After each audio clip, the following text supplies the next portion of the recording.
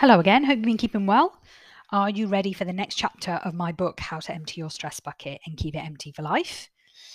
This chapter is titled The Power of Vision.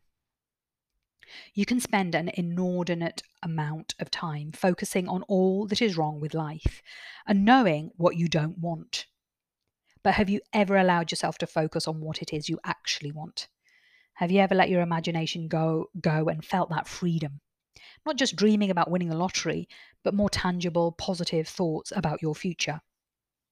Once the stress bucket is empty, I help people really focus on this. The brain needs a direction. In fact, it can't help being directed. It's your choice whether you want to direct it positively or negatively. I bet you've heard lots of stories like this. Someone wants to buy a red car. They really have a desire for one. They keep thinking about it. They talk about it all the time to their friends and family. Then one day, they go on a long journey on the motorway and they spot 20 red cars. Now, 20 red cars didn't come out to annoy them. They were always there. Other colours of car are there too, but their mind is drawn to only red cars because that's all they've been thinking about. Maybe it's happened to you. When you want to buy a new house, you see for sale boards everywhere. When you want to have a child, you see children and babies everywhere. Your mind is drawn to what you focus on. So it's time to focus on what you want and only what you want, not what you don't want.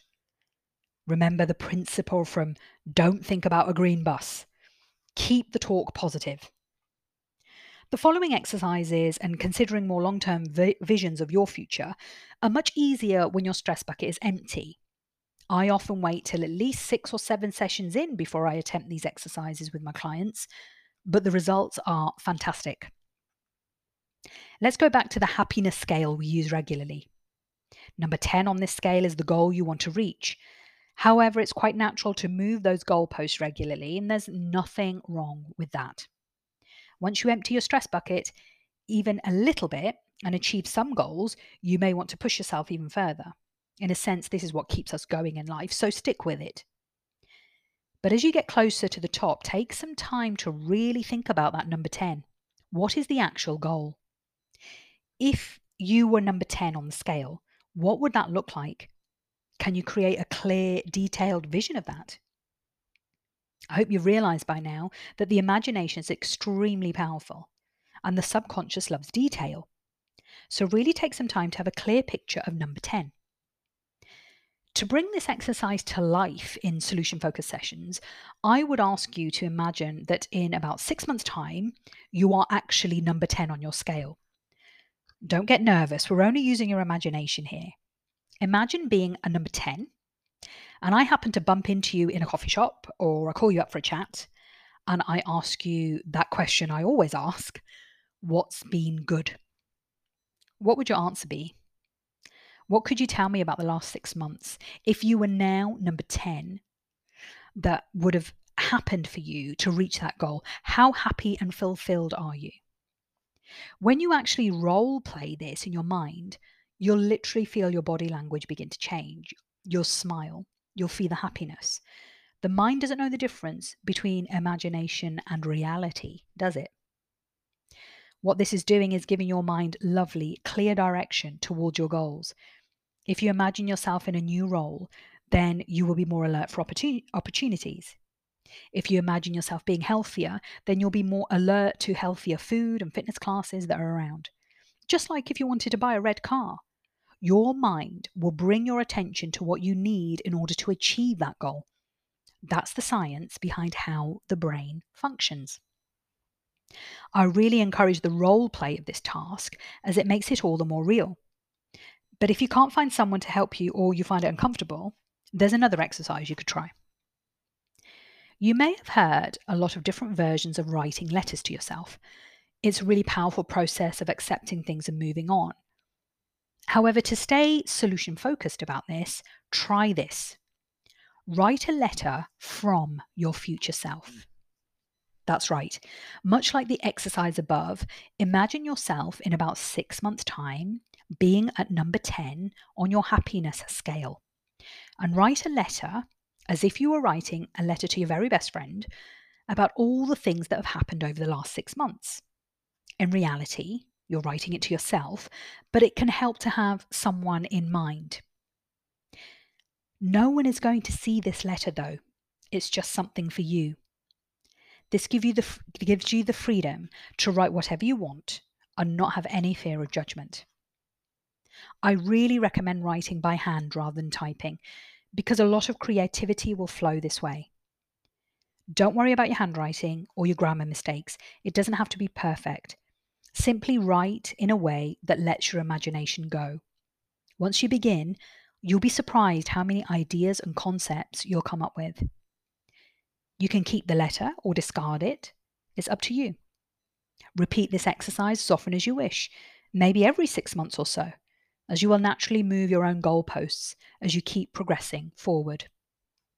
Remember, this is just an idea of your vision, but do get detailed. It's not a contract set in stone, it's brain training to keep you moving forward positively.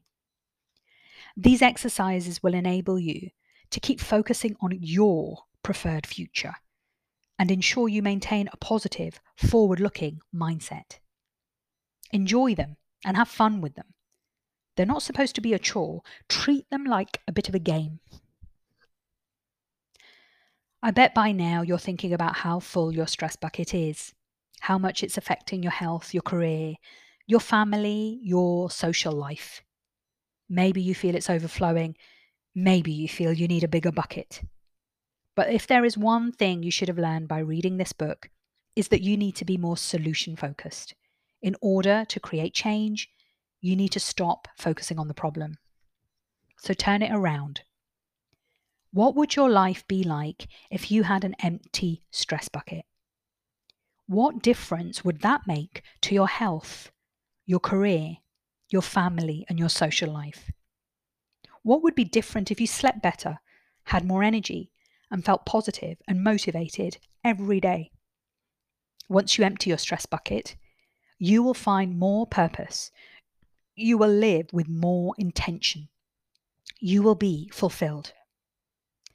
Believe me when I say you can have an empty stress bucket. And if you can understand the science behind how the brain works, you can keep it empty for life. That is actually the final chapter of my book. What I have done is that there's one more audio part I'm going to do. I have included at the back of the book something called the What's Been Good journal. It's a journal to help you journal what's been good. That is my final chapter, as in final sort of written theory chapter. And then I've included a bit of a journal. So I will record that as well, and I will put that up as the next audiobook recording in a few episodes' time as well. But that's my book done, really. Apart from the journal at the back, which you could always do yourself. You don't have to have my book to do it. I will talk you through that next time, the What's Been Good journal. And so in the meantime, have a think about those episodes where I talked about what's been good and why we do it as well.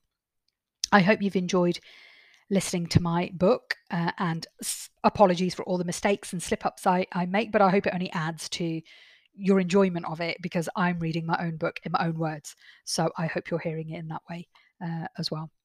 I really appreciate everyone who's bought it. Honestly, I'm so chuffed. This was something I wrote just for my clients, to be very honest with you, like a little handbook.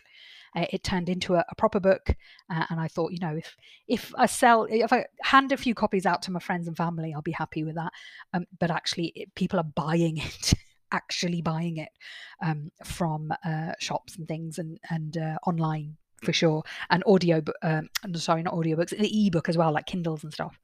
So I've been really chuffed, and I've been seeing people sort of sending me selfies when they're holding the book in wherever they're sitting reading it, or even their kids are picking up the book as well. So it's been really, really good. So if you've got my book, I really appreciate you purchasing it as well. If you've purchased it for a friend, good for you as well, because you're just trying to help someone out as well.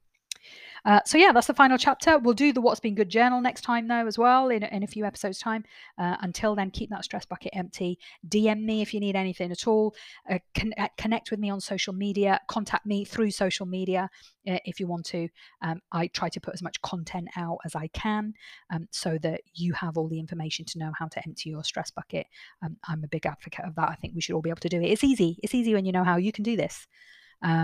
We shouldn't be ruled by anxiety and depression, and mental health doesn't need to be a big issue, the big issue that it is. We need to start taking control of this and helping other people to take control as well. So until next time, take care. Keep the stress bucket empty. Bye for now.